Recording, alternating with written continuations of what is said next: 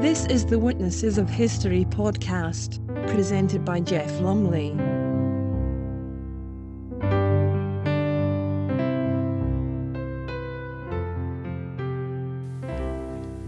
Hello and welcome to Witnesses of History for the middle of June, the 17th and 18th of June.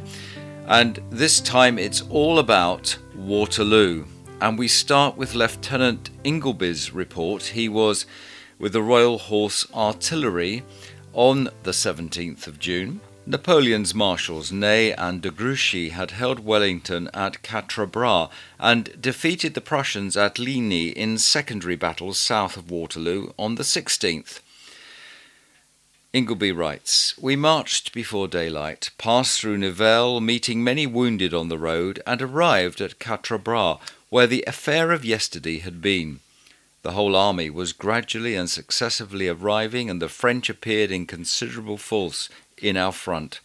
About noon, Lord Arthur Hill, aide-de-camp to the Duke, mentioned that the Prussians had been defeated and that their army was in retreat.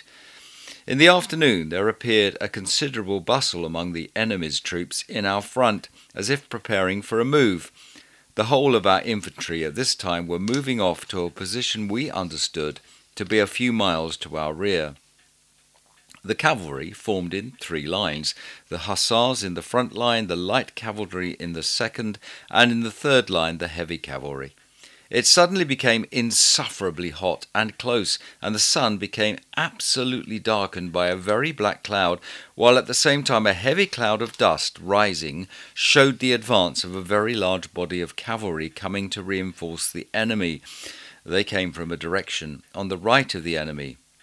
I had heard the same aide-de-camp say that Lord Uxbridge had positive orders not to have an affair of cavalry. The French cavalry, I have before adverted to, now advanced boldly in great force, and for some time partially under cover of a wood, until their vedettes fired on our front line. We commenced a cannonade, which was promptly returned, and as the enemy continued to advance, and I think had commenced a deployment, an affair seemed inevitable. The interest and even silence until the guns and skirmishers opened up to this moment was intense, for it was not generally known that the cavalry general was to avoid an affair. At the last moment the order was given, and the whole commenced a rapid retreat in three columns and by different roads. At this instant the heavy black cloud broke with a tremendous clap of thunder and torrent of rain. We formed the left column in retreat. The road and ground became so quickly deluged with the heavy rain that was falling that it became impracticable for the French cavalry to press our column in any force. In fact, out of the road in the track of our own cavalry, the ground was poached into a complete puddle. Seeing this, and having lost the shoe from off a gun horse, I halted and put it on, in spite of some skirmishers who began to press on us, but were kept at bay by our own skirmishers, forming as if to charge them. This will show how impracticable it was for them to press on this crossroad. But at this moment I could see the entire column on the main road on my right, and they apparently charging, accompanied with much cheering. This was the affair of the 7th Hussars, who were not successful, but the matter was retrieved by the Life Guards. In our column, not a man was lost. The retreat for the guns the whole way, and with the exception of the gun mentioned, was at a hard gallop for 6 or 7 miles until we came upon the infantry in and getting into position. The rain continued very heavy throughout the night. The same night, I received instructions to set out by times in the morning to find a practicable road which would lead parallel to the main road and through the wood of Soignies and by the left of Brussels, so that in case of further retreat Sir Hussey's brigade might retire covering the left flank of the army. I left the bivouac just at dawn and succeeded in making myself acquainted with the road practicable for our light guns, 6-pounders, and cavalry. At a village I fell in with a body of 400 or 500 Prussians, evidently of different corps and seemingly fugitives. However, they appeared as if collecting to march in the direction of the cannonade, which was commencing to be rather heavy. Numberless of the peasants had taken and were taking refuge in the wood of Soignies, with the women and children, cattle, pigs, sheep, and whatever valuables they could carry off. I went into Brussels. The streets were wholly deserted, except by the wounded that were straggling in from the cavalry affair of yesterday, and at Quatre Bras the day before. Many were lying and seated about the steps of the houses, as if unable to proceed further in search of a hospital.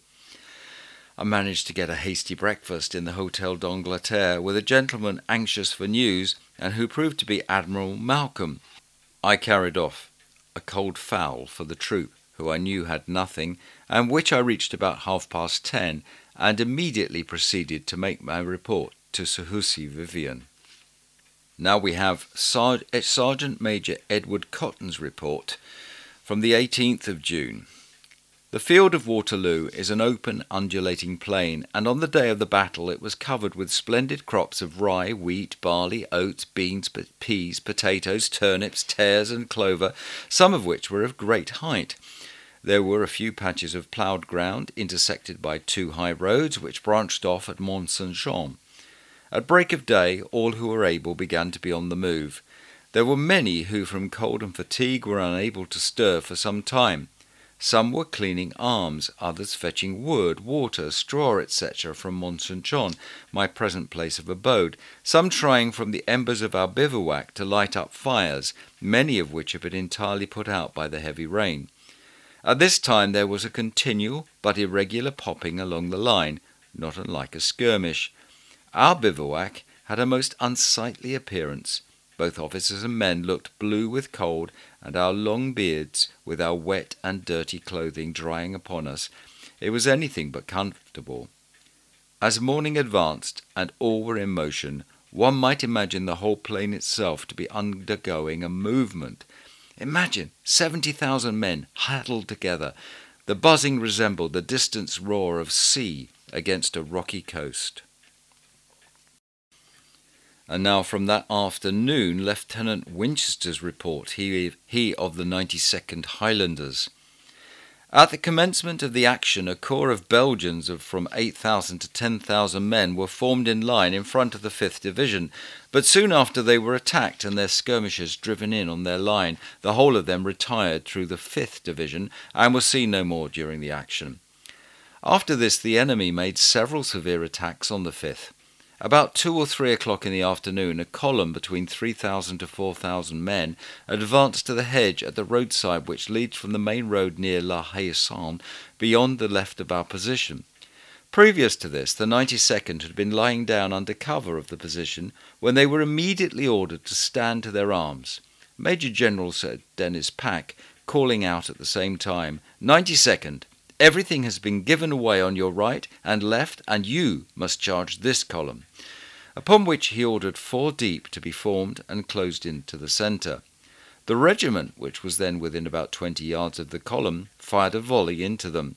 The enemy, on reaching the hedge at the side of the road, had ordered arms, and were in fact in the act of shouldering them when they received the volley from the 92nd. The Scots Greys came up at this moment, and doubling round our flanks and through our centre where openings were made for them, both regiments charged together, calling out, "Scotland forever!" And the Scots Greys actually walked over this column, and in less than 3 minutes it was totally destroyed, 2,000, beside those killed and wounded, of them having been made prisoners, and 2 of their eagles captured. The grass field in which the enemy was formed, which was only an instant before as green and smooth as the 15 acres in Phoenix Park, was in a few minutes covered with killed and wounded, knapsacks and their contents, arms, accoutrements, etc., literally strewed all over, that to avoid stepping on either one or the other was quite impossible. In fact, one could hardly believe, had he not witnessed it, that such a complete destruction could have been effected in so short a time. Some of the French soldiers who were lying wounded were crying out, "Vive l'Empereur!" and others firing their muskets at our men who had advanced past them in pursuit of the flying enemy. Later that afternoon, Field Captain Mercer of the Royal Horse Artillery takes up the story. A heavy column of cavalry, composed of grenadiers of cheval and cuirassiers had just descended the plateau and were advancing upon us at a rapid pace, so there was scarcely appeared time even to get into action, and if caught in column, of course we were lost. However, the order was given to deploy, and each gun as it came up immediately opened its fire, the 2 infantry squares at the same time commencing a feeble and desultory fire, for they were in such a state that I momentarily expected to see them disband. Their ranks, loose and disjointed, presented gaps of several file in breadth, which the officers and sergeants were busily employed filling up by pushing and even thumping their men together, whilst these, standing like so many logs with their arms at the recover, were apparently completely stupefied and bewildered. I should add that they were all perfect children. None of the privates, perhaps, were above 18 years of age. In spite of our fire, the column of cavalry continued advancing at a trot until separated from us by scarcely more than the breadth of the little road, but at the very moment when we expected to be overwhelmed, those of the leading squadron suddenly turning and endeavouring to make way to the rear, confusion took place, and the whole broke into a disorderly crowd. The scene that ensued is scarcely to be described. Several minutes elapsed before they were succeeded in quitting the plateau, during which our fire was incessant and the constant carnage frightful, for each gun, 9 pairs, was loaded with a round and case shot, all of which, from the shortness of the distance, size of the object, and elevation of the ground on which they stood, must have taken effect. Many, instead of seeking safety and retreat, wisely dashed through the intervals between our guns and made their way as we had seen others do, but the greater part, rendered desperate at finding themselves held, as it were, in front of the battery, actually fought their way through their own ranks, and in the struggle we saw blows exchanged on all sides. At last the wreck of this formidable column gained protection under the slope of the hill, leaving the plateau encumbered with their killed and wounded, and we then ceased firing, that our men, who were much fatigued with their exertions, might rest themselves and be fresh against the next attack which we saw preparing, for they had not retired so far down the hill but that the tall caps of the grenadiers of the leading squadrons were visible above the brow. The second attempt was precluded by a cloud of skirmishers, who, advancing to within a very short distance of our front, did us considerable mischief with their carbines and pistols, but their intention being evidently to draw out our fire, no notice was taken of them. At length the column, being reformed, again ascended the plateau and advanced to attack us, but this time their pace scarcely exceeded a walk, or at most a gentle trot, too many obstacles lying in their way to admit of more rapid movement without confusion.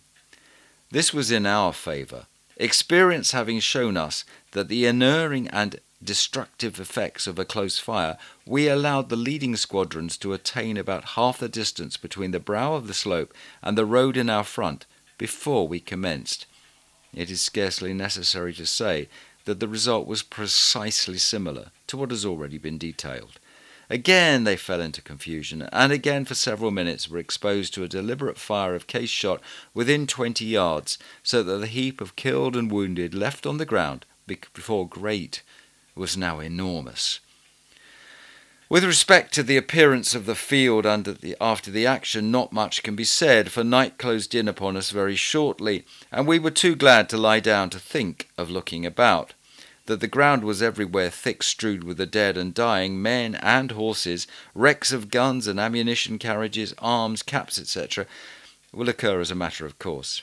I should, however, add that the heap of slaughter was far greater in front of our battery than on any other field, and so much so that Colonel Sir Augustus Fraser told me 2 days afterwards at Nivelles that in riding over the French position he could distinctly see where our troop, the G troop, had stood from the dark pile of bodies in front of it, which was such as even to form a remarkable feature in the field.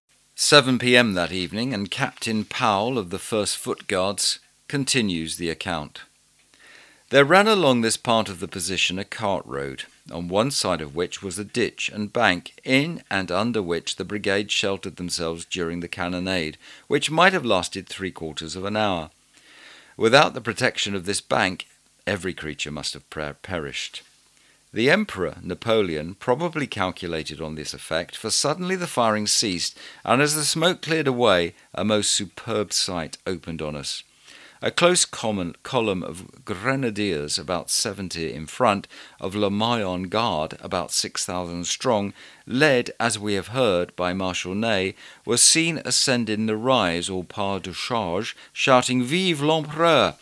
They continued to advance till within 50 or 60 paces of our front, when the brigade were ordered to stand up.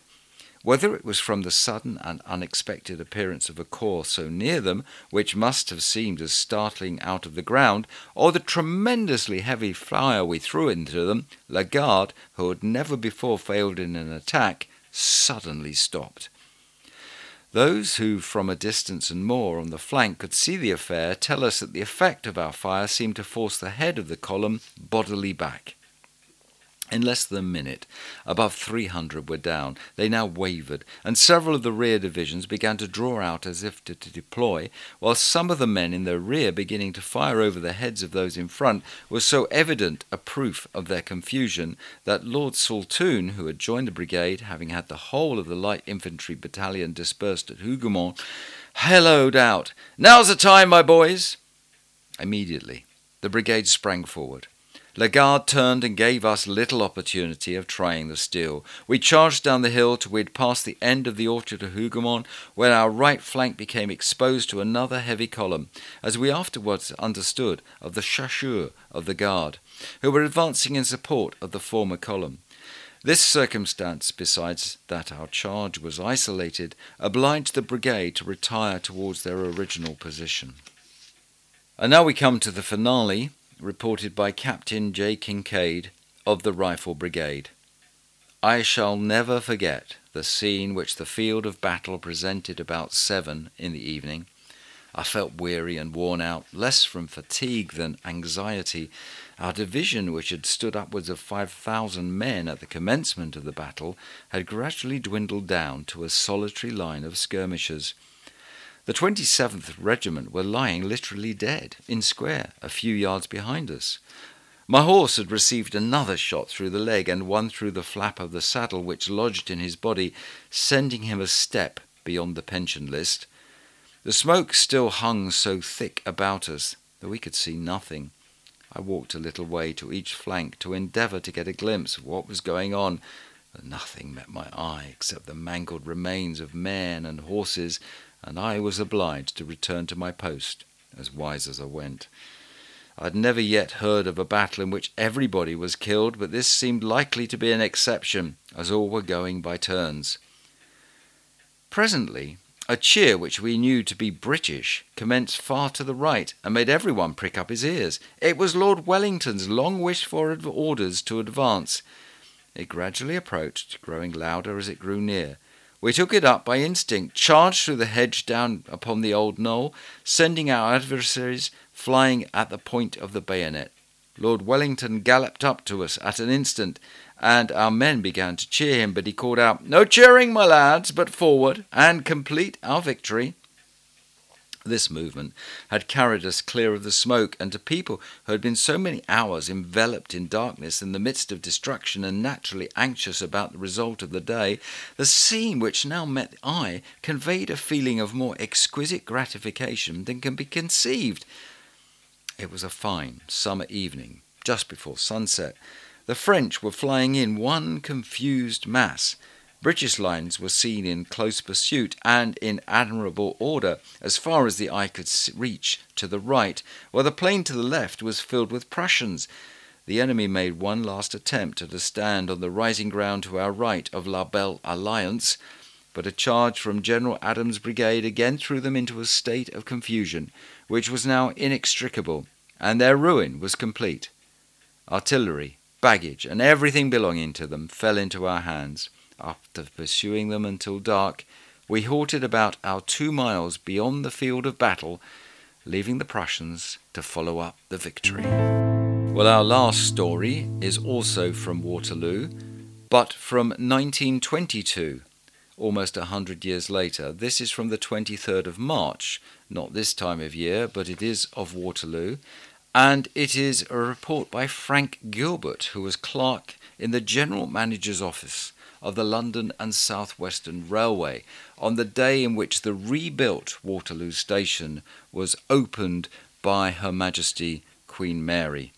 The rebuilding necessary because the original station had been built as a planned through station and had grown unwieldy with lots of add-ons, the through line to the city never having been built except as a tube below ground, now known as the Waterloo and City Line.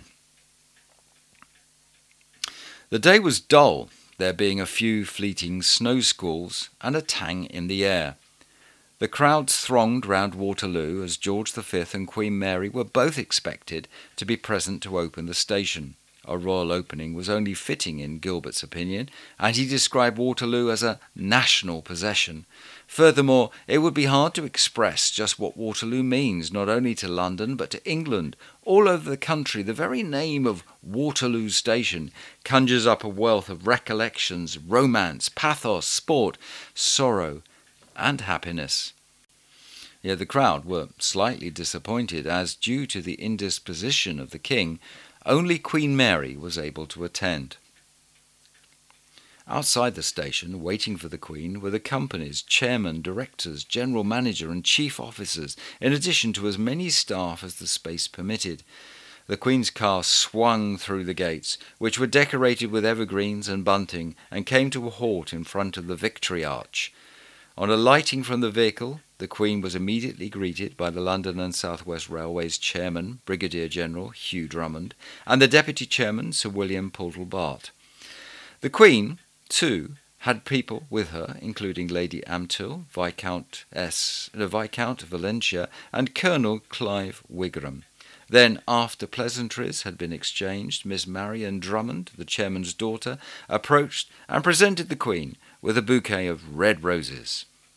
She then turned to enter the station, passing on her way a guard of honour composed of ex-soldiers employed by the LNSWR and who had been decorated for valour in the First World War. After exchanging a few words with some of the officers in the guard, positioned in its front row, she progressed through the 7 long ranks of men drawn up before her. As she reached the last, a cheer rose from hundreds of the London and South Western Railway's staff watching in an enclosure behind. On reaching the top of the entrance stairs, the Queen broke the royal blue ribbon, stretched across it, and the station was officially open. Yet before entering, she stopped for some while to read many of the names of the 585 employees of the railway killed in the war that are listed on bronze panels set into the Victory Arch. Then, followed by directors, officers and ladies, she continued into the station and was greeted by cheers from the crowds waiting on the concourse. The station was lined with bunting and flags, and on glancing upwards towards the extensive glass roof, she exclaimed, "What a splendid piece of architecture!" The chairman and deputy chairman then guided her to the new buffet, over which a Union Jack was draped, and in one corner was a beautifully carved and engraved roll of honour that commemorated the London and South Western Railway's war dead. The Queen then returned to the concourse to be greeted by more cheers from passengers and staff. On reaching the middle, where the carriageway was, she expressed her appreciation to the directors and chief officers present, and boarded the royal car which was waiting. It then sped away down the slope, passing the guard of honour which lined the route, and returned to the palace to the sound of cheers. And so another chapter is written in the history of the great station. It is also worth pointing out, of course, that that was the last year of the existence of the London and South Western Railway, as later in the year, as a result of the Grouping Act, it became part of the amalgamated Southern Railway.